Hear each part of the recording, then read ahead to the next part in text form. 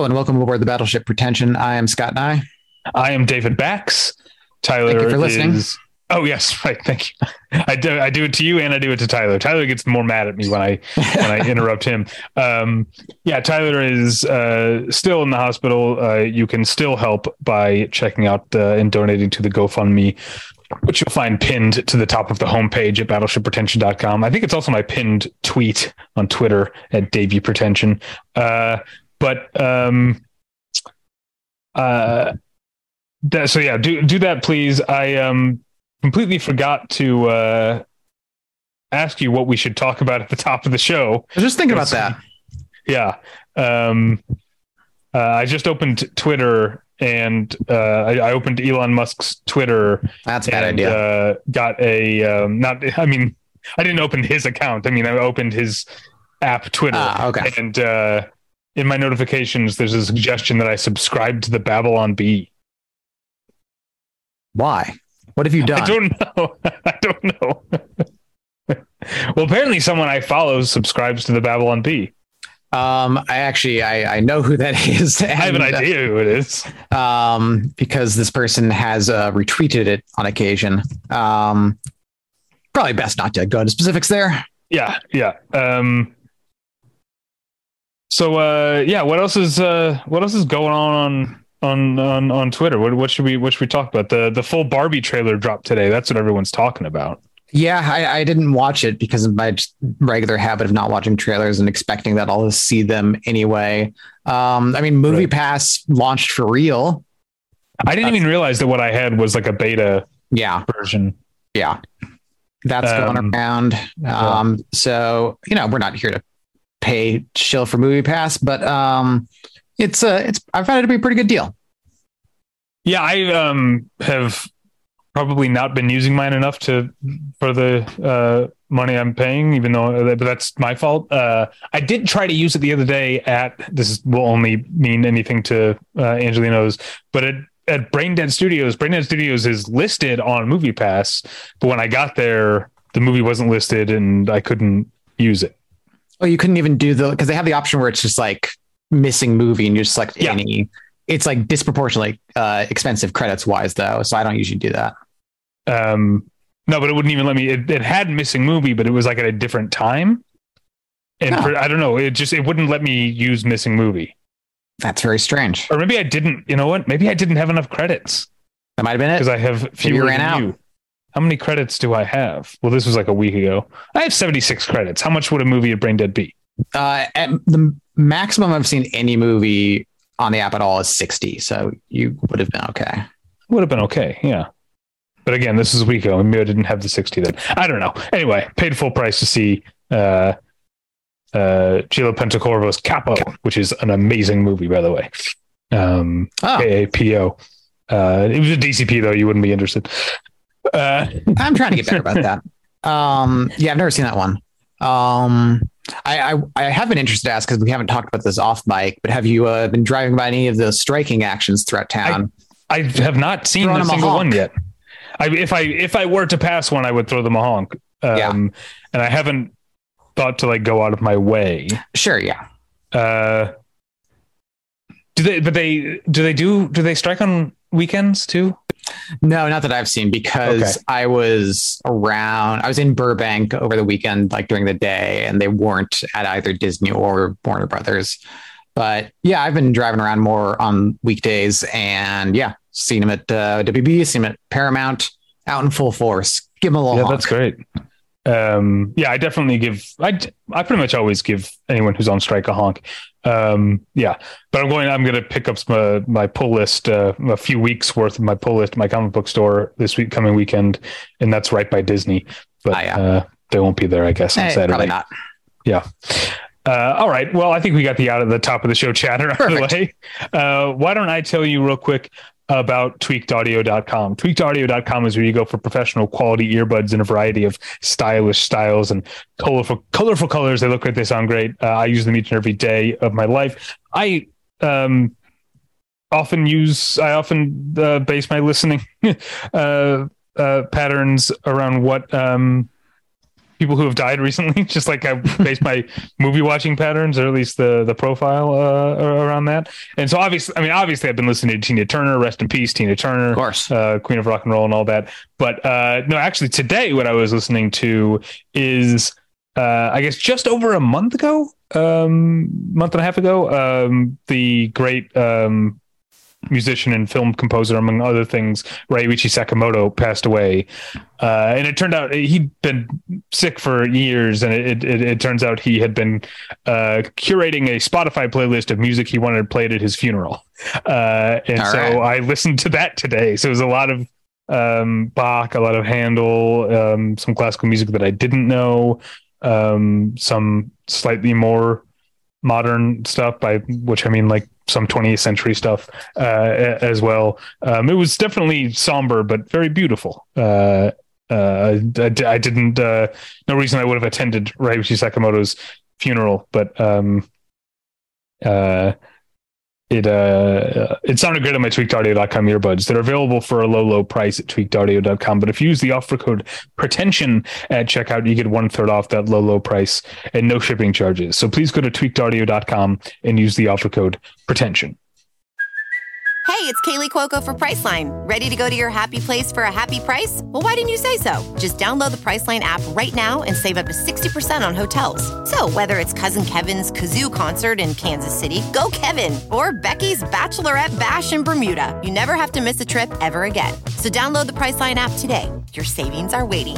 Go to your happy place for a happy price. Go to your happy price, Priceline. We're back. Let's get into it, shall we?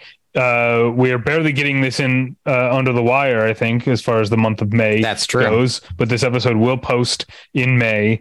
And so just like over a year ago, we did 2 episodes of April Showers. Sure did. Now we're going to do May Flowers. Now this was your suggestion. Very spur of the moment. Didn't know how viable it was. Earlier today, I was like, I should text Scott and get him to clarify what he means by that. And then I thought, wait, no, it might be more fun if I don't. Okay. So what do you think this episode is about? About movies, or the presence of flowers in movies, and when that affects our experience thereof, I suppose. Okay. I kind of went more with like specific scenes, because I think with April Showers we did like rain scenes and shower scenes, so I was kind of focused more on specific scenes. But I like I mean, the odds of there being flowers throughout an entire movie are very unlikely, so I think all of mine are scene based too, except for 2, I'd say. Okay. I'm gonna say the first movie that came to mind is Hal Ashby's Being There. Which is a movie about, but it's a movie about a gardener, right? Yes, because we should say that you were saying his garden very quickly. Yeah, but you were saying that Master Gardener just came out, so this could be like kind of tied in to that. So I think that's why my first was like, oh, Chauncey Gardner, he's a gardener, and even though a lot of the movie doesn't have like specific flower related scenes, there are a lot of metaphors, or they're not supposed to be. He's literally just talking about gardening, but everyone thinks he's speaking in metaphor. So that one's more conceptual, but it is also the first one that came to mind. Yeah, I'm disappointed in myself that I didn't think of it. But in fairness, I only saw it Being There once many, many years ago. First movie that came to mind for me is much less of a classic film and much more recent and much more forgotten, even though it's very recent, which is the late Weinstein Company production Tulip Fever, which they produced in like 2010 or something and just kept sitting on their shelf for years and years and years and finally like snuck out. It's not a good movie, but it is about an entire economy crashing because people are obsessed with flowers. So it is notable for the purposes of this episode. It was also kind of weird seeing it at the time because I knew it had been filmed several years before it actually came out. And so it was operating a different production scale than movies of the time it came out were in. So like now, like, you see a period piece and it's like they're going out of their way to make sure people don't go outside so they don't have to dress extras in costumes and stuff. Here, there's like dozens of people all over the place, and it felt like one of those big 90s kind of like historical productions. So it was fun in that regard. Less fun in almost every other regard.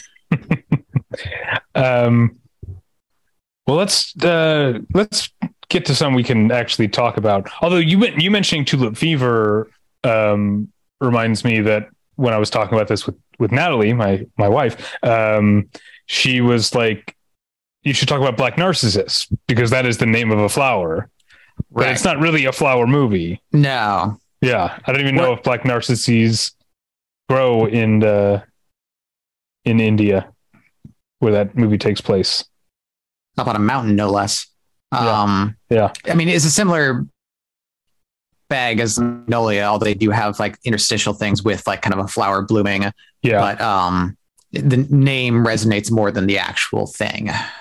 But one American Beauty is one that is the name of a rose and also has a bunch of roses. It sure does. In mostly in dream sequence form, as I recall. That was another one that came to mind right away. And like, I think you're more anti-American Beauty these days than I am. I still kind of, I mean, it's been a while since I've actually sat down and watched it, so maybe I'd feel differently at this point. I still kind of get a kick out of it, at least in my memory of it. And well, I guess I'll say what Tyler always is like, hey, it's Conrad Hall shooting it. Like, you can't go that wrong. And he's probably right. But I think it is tied up in my feelings about this movie are tied up in my own journey, because like when I first saw American Beauty, I loved it. But that was like, I was still kind of like new to being a movie buff. Once I started to see more like American indies from the 80s and 90s, I kind of realized American Beauty started to feel like it's just the commodified plastic version of that made for a more middle-brow audience in many ways. And so maybe I'm like, I have a bitterness against it. Oh, Scott frozen. Taste for middle-brow movies is a little... What's that? Sorry, I think you kind of taste for middle-brow... damn it. Freaking internet these days. Am I back? I'll tell you these days. Yeah, you're fine. So you have a taste for middle-brow movies. Yeah, I think my taste for middle-brow movies is a little more fond than yours. I think you see it as like the commodified, commercialized version of kind of indie film tropes of the 90s. I see it as just like the mainstream ingestation of those things.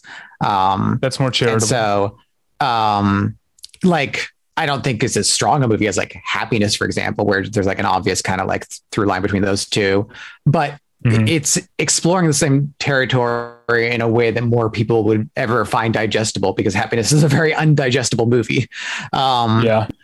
And I mean, certainly like the flower imagery, because I didn't see the movie in theater because it came out when I was 13. And so no way in hell were my parents like, let me see American Beauty, but that trailer made a strong impression. And especially around like the flower imagery. And I remember like seeing that trailer paired a lot with Magnolia because they came out around the same time. And so like there seemed to be this weird like flower motif going in an adult cinema of like things that I couldn't watch. It's like adults are really into artsy movies with flowers these days. I think, but because I'll push back a little bit against you saying I don't have a fondness for middle-brow movies, because I do. I think my problem is that I get a sense of self-importance from American Beauty, whereas I like a middle-brow movie that maybe isn't. This movie is in my mind because actually Tyler just recently watched it for the first time. Philomena, remember that movie with Steve Coogan? I love that movie. Like that, to me, that's the idea of like a perfect middle-brow movie that is like, it has its like weighty moments and it's heart tugging, but it's also like not trying to pretend that it's at the level of, you know, Wild Strawberries or something. Sure. I could see that. I think I also have a greater taste for pretentiousness than most people. Okay. Well, that I'll grant you, because I get, I don't know. But I guess it's the pretentiousness. It's like a big swing. And if it works, it works. And if it doesn't, I'm I'm trying to think of an example of something that maybe I feel is like pretentious, but works. I don't know. Manuel de Oliveira movies, maybe.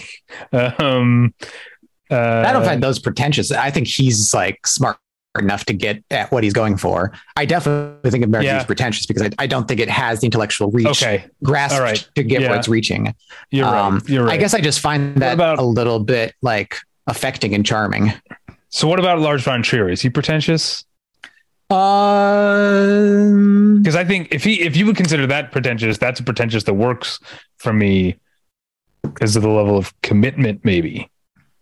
Yeah, I think he's genuinely as smart as he's trying to be. I don't think his talent is always able to get there. You know, I think he can, sometimes his impulsiveness gets the better of him, but I don't think it's out of pretentiousness. I like that little digression there. But I guess what I'm saying is, there's a movie you loved and I quite liked, The House That Jack Built. Yeah. And I don't feel like that movie has much very deep to say. It spends, how long is that movie? It's over 2 hours, right? That movie? It's a hefty chunk of movie. Yeah. Yeah. It spends a long time saying, I think, some pretty, I would say, kind of superficial stuff. But very forcefully and with panache. So maybe that's the kind of pretentiousness that I like. Interesting. I find it to be probably the best examination of like white male privilege around, and I don't think that's like completely on the surface. I think that's a little buried underneath. I found it pretty surfacey, I thought. Okay. Just like fair enough. The way that he keeps, like, everything just keeps working out for him. Like with the you recently talked in the Needle Drop episode about when he murders Siobhan, I can't remember her last name, and leaves a huge, like, very like a comically easy trail to follow, and then it suddenly starts raining and all the blood gets washed away. Like, to me, that seemed kind of and doesn't he like get away with one because a cop is like not paying attention because he's like frisking a black man or something? Yeah. I feel like literally I thought it was pretty easy or pretty super. I guess obvious. I'm just responding to the reaction against it, which seemed to miss it entirely and just think it was pure provocation for provocation's sake. But yeah, in that scene, he actually leaves a dismembered body part on the hood of the cop car while the cop is busy frisking black people. Yeah, that's right. Yeah, I do like that movie. I think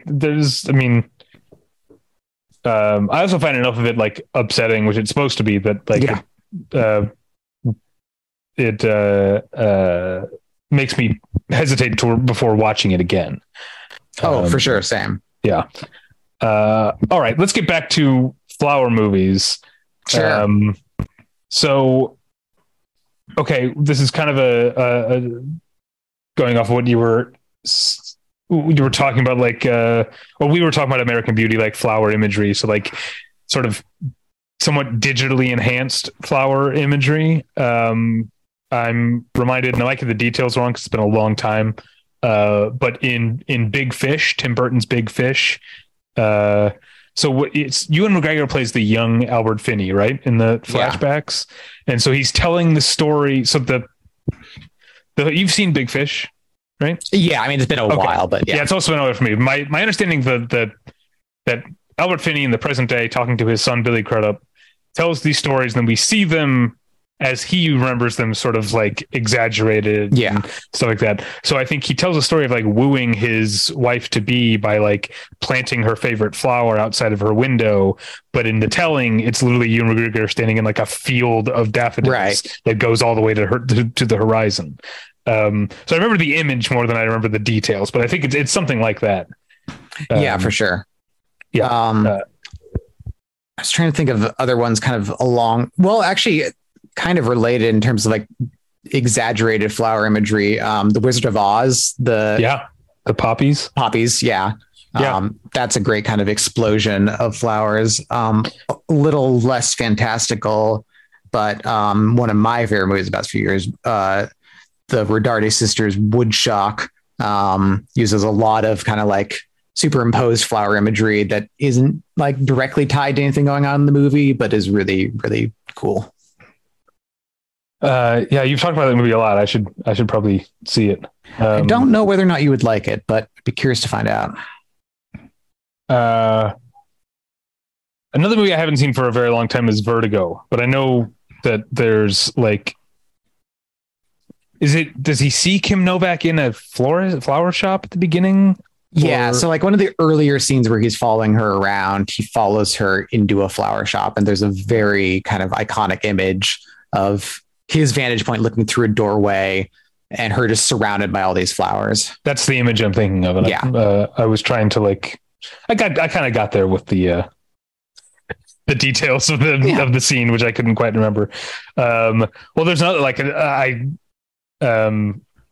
I did some online research, to jog my memory on some of these. And one that came up multiple times that I don't even really remember this scene is Baz Luhrmann's The Great Gatsby. But that seemed like, if you take those two shots next to each other, the color of the flowers and everything, totally, it seems like Baz Luhrmann is maybe like intentionally referencing Vertigo, but I barely remember Baz Luhrmann's The Great Gatsby. There are things I remember liking about it, but for the most part, I don't remember it. Yeah, same. I'm just trying to remember if that comes from the novel, and I think it does. Yeah, it's been even longer since I read the novel. So, I know, same. I read it before because I'd read it in high school and loved it, and then I read it while the Baz Luhrmann was in production to kind of jog my memory on it. But that was obviously quite over 10 years ago at this point. I think there's like just a general sense that that Gatsby's trying to impress Daisy with, well, it looks like in the movie they used white orchids, but I feel like there were daisies in the novel itself, but now I'm just making things up. I can't remember.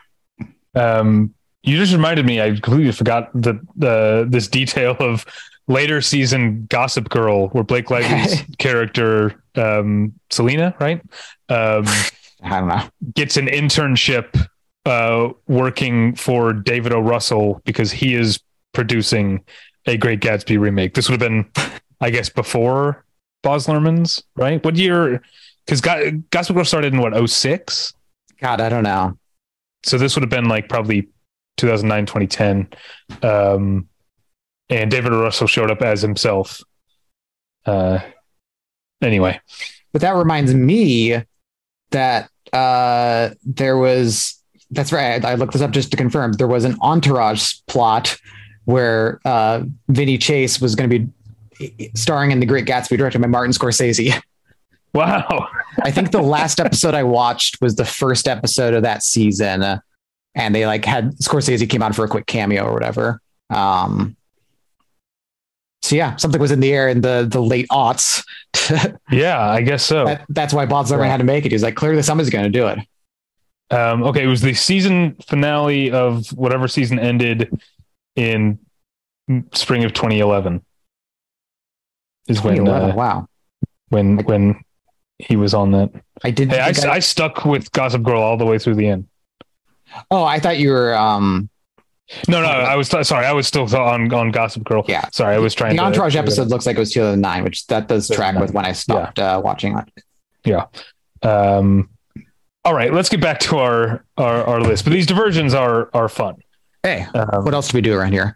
So one trope that I kind of had in the back of my head, but had trouble finding specific examples of, and I'm curious if you found any, was like, I feel like there's a lot of movies where they extract some rare poison out of a flower and use that for like a weapon. Doesn't that sound like a thing that happens in like every movie? But I couldn't think of any examples. But I can't think of any. Right? Yeah. Listeners, please tell us what we're forgetting. I tried to like do keyword searches for this kind of thing. I come up with nothing. Yeah. The closest I got is there's that part in Minority Report where he goes to visit, who's the legendary actress who was later in that movie with the John Hamm hologram? Um, Marjorie Lois Prime Smith? is the movie you're thinking of. Yeah, Lois Smith. Yeah. Yeah, he goes to visit Lois Smith, and she like has like she's like maintaining a garden, but I don't think she's maintaining a garden of like precog crime stuff. I think she just like has a weird ass garden. But I know there's like a billion movies that have used that kind of idea of like, this is the most beautiful flower in the world, but if you touch it, it will kill you, kind of thing. I couldn't come up with that. Well, here's another trope that I can only think of one example of. Okay. For some reason, but I'm sure there's many.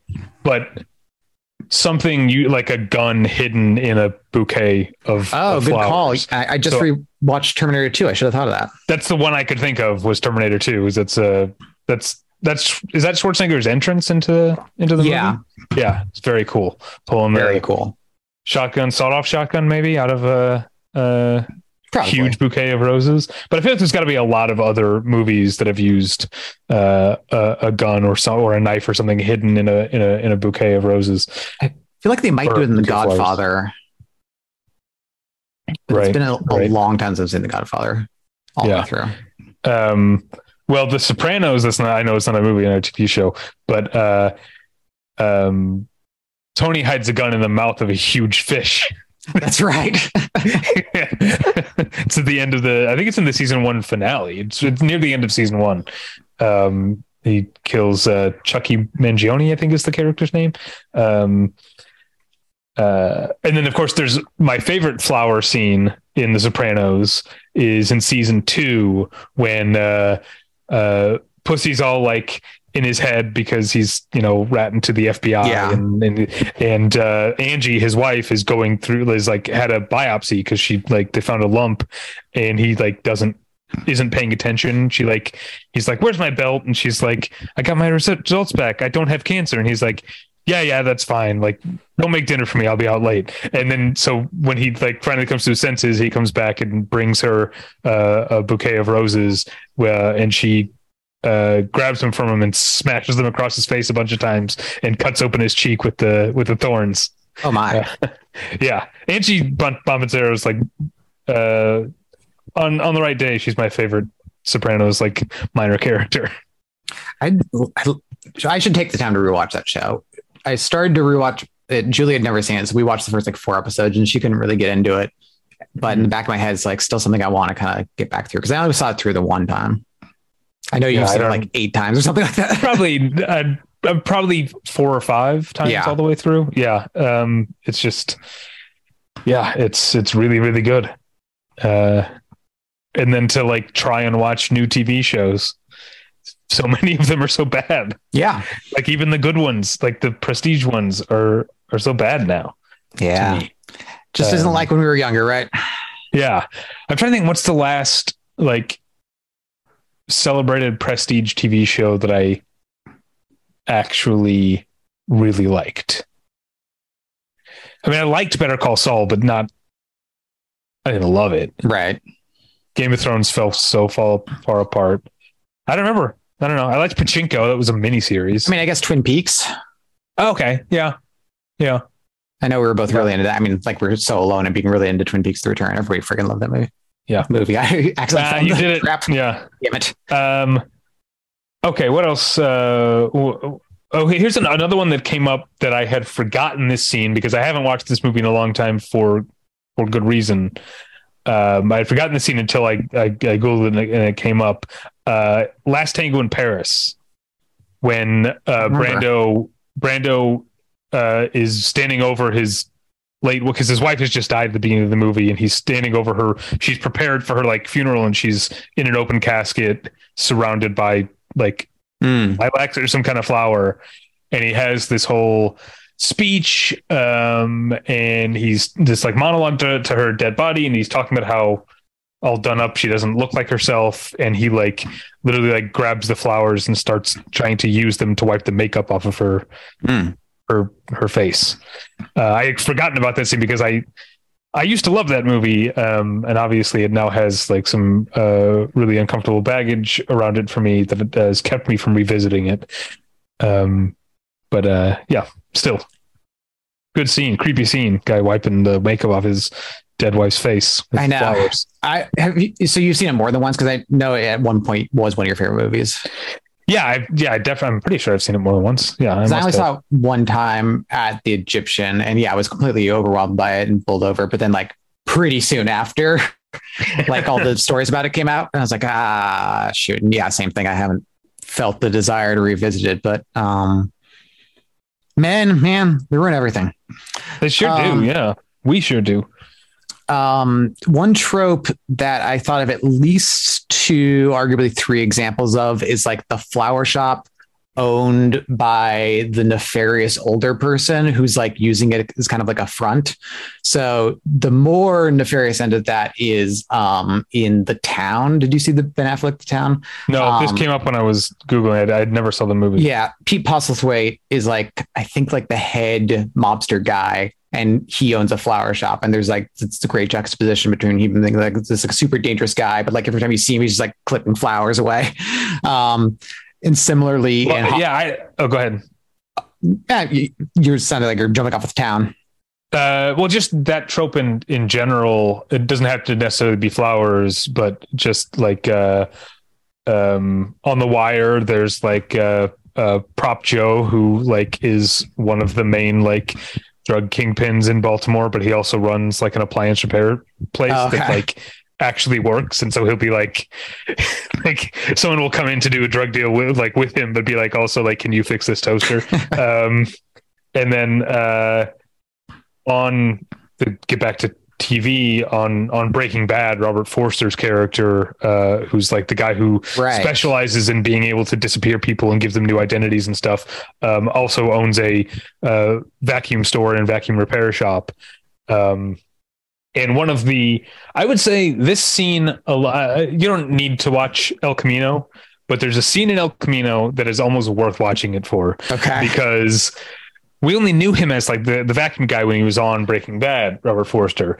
But in El Camino, you actually see a scene. Vince Gill wrote this scene between Robert Forster and Marla Gibbs that is just has nothing to do with the movie or the plot. It's just an extended scene between a woman trying to figure out how much it's going to cost her to get her vacuum fixed. Robert Forster saying, I could do this. At this point, though, it might be better for you to just buy a new one if you're going to keep fixing this. It's just a whole scene about like that takes place in the vacuum repair shop. That's awesome. And it's the best part of the movie. Very damning of the movie. Yeah. Yeah, the other two examples on specifically the flower thing was like Hot Fuzz. The flower shop isn't like the point of it, but it's one of the kind of guises that one of the townspeople is using to cover up the nefarious doings. And then I think the oldest movie I have on my list is Brother Orchid from 1940 something. It's a Edward G. Robinson movie where he plays a mobster who starts hiding out with a bunch of monks who sell flowers to like keep the monastery going. And of course, you know, he turns his life around and ends up like joining the monastery himself, or at least supporting them in some way. But he ends up finding like in the course of that transition that flowers are a good cover for various mobster dealings as well. So that's a pretty fun little movie. That's one of the mini movies where Edward G. Robinson is like purposely trying to throw off the like Little Caesar persona. And it's like kind of half working. And you're like, well, good for you. Speaking of older movies, what about It's a Wonderful Life and Zuzu's Petals? Right? His daughter is Zuzu. Right. And she gives him flower petals. And when he is dead, was it Clarence or whatever is showing him the world, the petals are no longer in his pocket because Zuzu doesn't exist anymore. But at the very end, when he comes back on the bridge, right before he does the like, Merry Christmas, you won't building alone. He like the first like big thing is that he reaches into his pocket and pulls out Zuzu's petals, which is usually when I watch the movie when I start tearing up. And then it just doesn't stop from there. Doesn't stop from there to the end of the movie. Yeah. There also used to be a restaurant in St. Louis called Zuzu's Petals. I wonder if it's still there. Well, speaking of flower shops, that is where the brothers in A Night at the Roxbury are trapped working in their day shifts because their father owns a flower shop. I don't know if you ever saw A Night at the Roxbury. I didn't know. But for people my age who were specifically teenagers when it came out, very, very fun very engaging movie that I'm not sure would hold up of all the SNL movies I saw back then. I'm kind of the least certain of it. But when you're 14, 15, that's living, man. Looks like Zuzu's Petals in Kirkwood, Missouri, just outside St. Louis, is gone. Well, it closed. But apparently, when it opened in 2001, there's a lot of press, a lot of write-ups about Zuzu's Petals, 2001. All right. Let's see what else I got on. Also, the flower selling end of things, both I never sure how to pronounce it, Pygmalion, and City Lights involve women peddling flowers on the street. The love interests of the movies start out, or in City Lights' case, conclude as selling flowers on the street, which is not really, I guess you kind of see that anymore. It's just trying to sell them at like stoplights and traffic lights. Yeah. Have you ever bought flowers at a stoplight or traffic? I have not. Have you? Yeah, once. Were you very desperate and very ashamed of your actions that day? Yeah, that's probably what it was. Yeah, something like that. I was apologizing for something. Yeah. Well, you're reminding me. Oliver, the musical, has a whole musical number called "Who Will Buy." That is, it starts off as "Who will buy this rose?" I can't remember the exact lyric, but who will buy my sweet red roses, 2 blooms for a penny? But then it goes on. You meet like other sellers. Will you buy any milk today? Ripe strawberries, ripe. Anyway, so it's like, I want to say it's like the first scene after the intermission in. Okay. Or at least in the stage version. I Right. can't remember if the movie version has an intermission. Probably does, right? Back what is then, that, like 68? yeah, I would think so. It's 2.5 hours long. I've not seen that movie. I don't remember if the movie actually is that good, but I've seen stage productions, or at least one when I was like a teenager that stuck with me. But yeah, I think it's just like a get to know the neighborhood type of like Totally. reintroduction, where it starts with like a little kid selling roses, and then you meet all the different vendors, and it becomes a bigger song. But yeah, I had forgotten about that until you mentioned vendors and peddlers. The musical number, by way of getting to know town, reminded me of Beauty and the Beast, which is also, of course, a big flower movie. Yeah, big flower movie. Yeah, because the whole thing, like, what's the deal with it? Is the West End? It represents his wife or something like that. Beast's wife. Well, like I think once all the petals fall off the flower, he The will curse is like never. permanent. Yeah, he'll never. So he has to fall in love. He has to get someone to love him Right. before all the petals fall off. I've never seen, so I've seen the Disney one, of course. I've seen the Cocteau one. There's a Czech one from the 70s that's supposed to be very interesting, but I don't think I've ever seen any versions besides those two of Beauty and the Beast. I've seen those two and the live action, the one with Hermione. Oh, right. I did see the Hermione one. Yeah. That was unfortunate. Yeah. I went to, it was a, like, for your consideration screening that I went to of that. And for some reason, I don't know if this was intentional or if just like they got the wrong DCP, but it was the sing along version. So all the songs had like a little bouncing, like, teacup or Lumiere or whatever, like on the bottom of the entire movie. But it was like a mid-afternoon in Beverly Hills. Like, it was all older people. Like, people were not singing along. It just was the sing along version. That's a little sad. Yeah. I tried to like Google like if there's anything with your like movies with poison flowers in it. Unfortunately, there's a 2015 documentary called Poison Flower that's kind of like ruining the Google search. Yeah. What else? Oh, you mentioned orchids. Natalie also reminded me of Adaptation For sure. And the Orchid Thief and all of that. Yeah. That's another movie that I haven't seen forever, but was obsessed with when it came out. But that is kind of, it's not poisonous, but that is a movie where like, doesn't Meryl Streep like get high off orchids? Yeah. Which I don't think you can really do. I feel like I would know about that. Would you? Are you that? I got hip.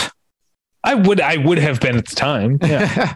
I mean, I'm in my 40s now.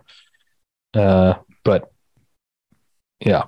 The web suggests it is very unlikely you can get high off of orchids.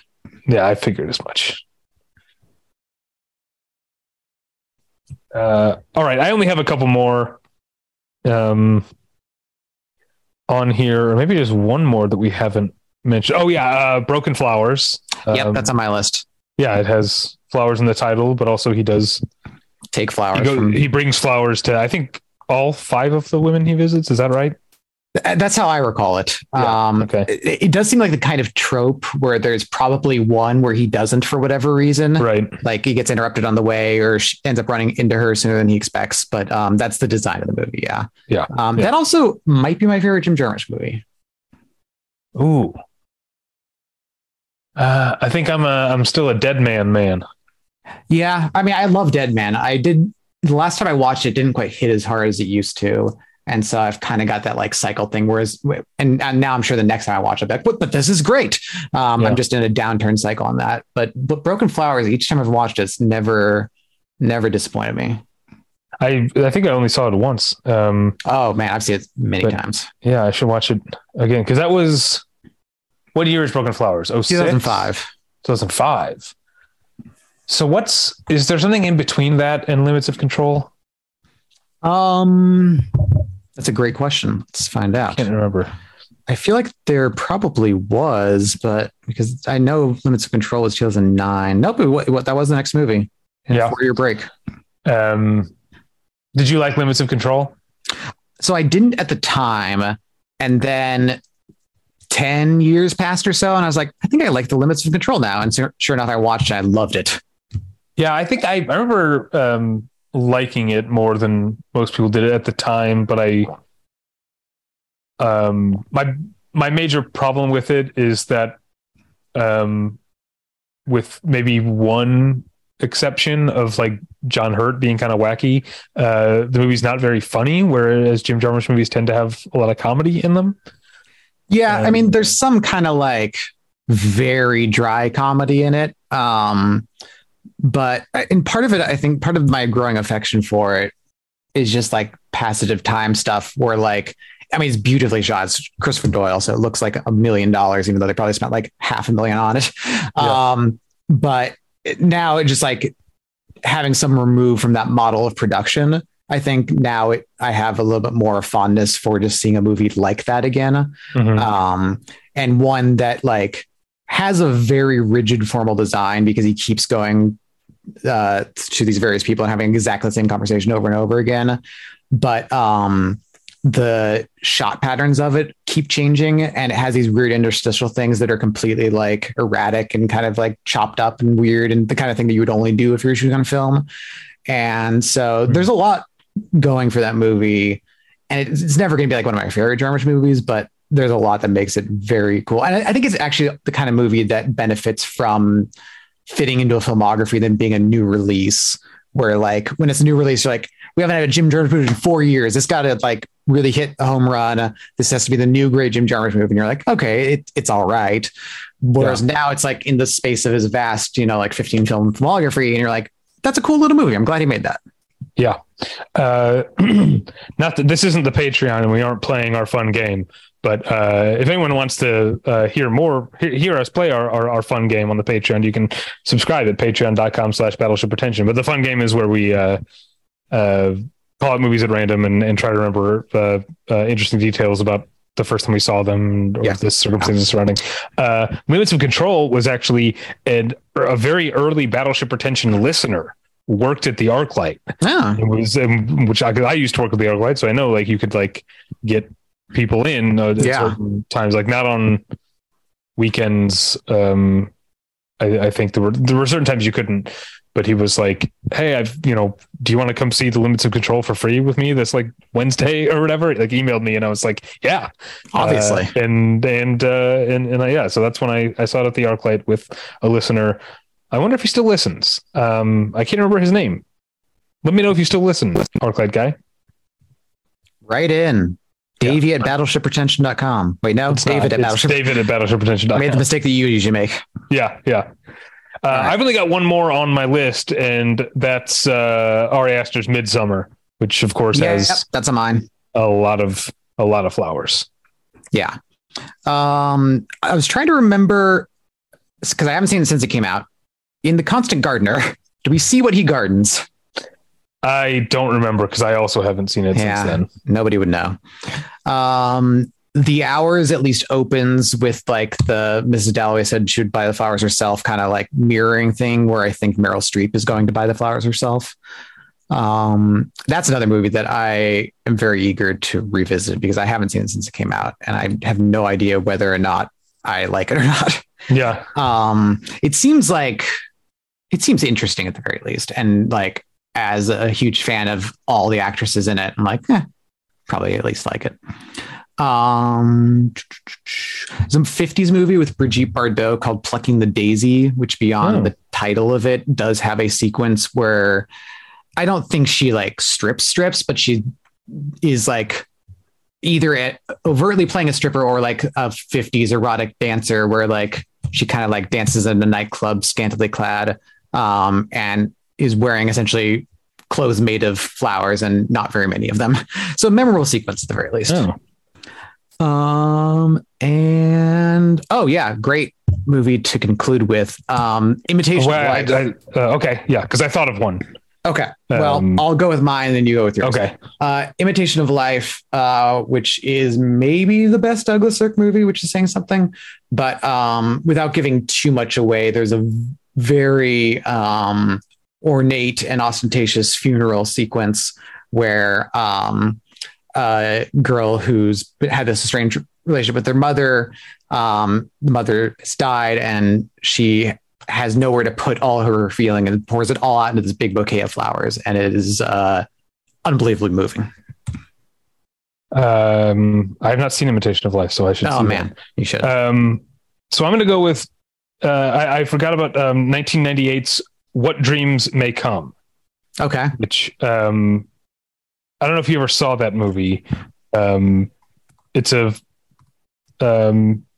did you see it? No, I've not. I was just trying to remind myself what it even is. And so Robin Williams goes into the afterlife to rescue his wife, Annabella Sciorra. I mean, that's the actress. She's not playing herself. And the movie's main draw is that it's like just a visual effects extravaganza in the afterlife. And there's a part where, because I think this is going back to, I mean, this is literally 25 years. I saw it in the theater and that's the only time I've seen it. But I think Annabella Sciorra's character was like a painter. Okay. And so the flowers that she painted like show up like in heaven. And there's a part where Robin Williams is like, goes into a field of flowers and then like realizes that they're actually like made of paint. And so he's got paint all over him. I'm trying to find the image here that I found earlier, but I can't find it. Anyway, I'm looking up some screen caps. It looks quite beautiful. Yeah, see if you can find the one. I just had it up and then I lost it. Where he's standing there, like in his like raincoat, and he's like in the middle of flowers, but he also has paint all over him. I think I found it. Yeah, I did. Yeah, is this a good movie? This looks like a great movie. I remember just thinking it was beautiful. I mean, I'm looking at the filmmaker. It's the only like thing he's made that I've ever heard of. Oh, interesting. And he only made a couple movies after that. His name is Vincent Ward. The last movie he is credited with directing is a documentary called Reign of the Children in 2008. Yeah. But yeah, I should probably watch this again. I saw it in the theater and thought it was very beautiful, if a little corny. Oh, sure. Because, Robin Williams, when he was in a certain mode. Oh, yeah. He could be pretty corny, but yeah. All right. So that was a weird, like half-informed place to end on. The thing that was throwing me here about looking up What Dreams May Come is when you said Annabella Sciorra, I was like, oh, it must be a huge like age gap relationship. I mean, Robin Williams is older than her, but not like he's only like 9 years older than her. It's just that he always has looked much older than he was. Yeah. All right. Well, oh yeah, yeah. And now I just have to watch this again. Is this available anywhere? You can rent it online. Okay. Yeah, I got to watch this. I think I will. It's weirdly priced at $3.79, which I've never seen on an online rental. Why? I don't know. You can buy it for $14.69. Yeah. Makes no sense. It looks so I'm at Just Watch right now. It looks like Redbox, Vudu, and Apple TV all have $3.99. It's only Amazon that has the $3.79.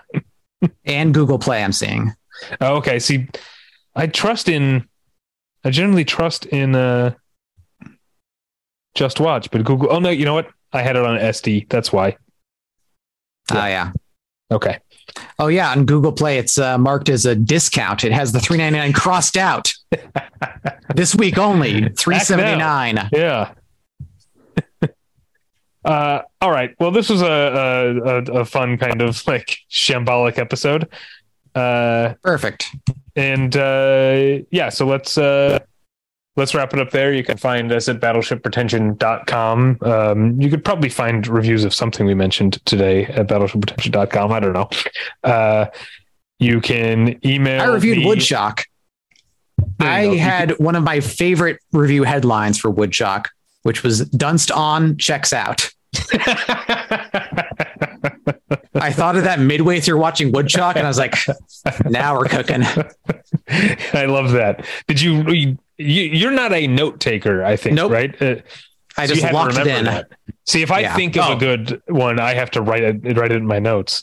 Well, fortunately, there's a very little plot in Woodshock, so I could just like keep turning through that in my head and keep being bemused by my own genius. All right. Email me at david@battleshippretension.com. Follow me on Twitter at DavyPretension. Follow Tyler on Twitter at More Lessons is where he's been tweeting lately. And Scott, where can people find you? On Twitter, Rail of Tomorrow, and on Letterboxd.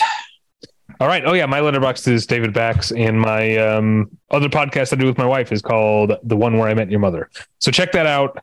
Until then, thank you for listening. And we'll get you next time. Bye.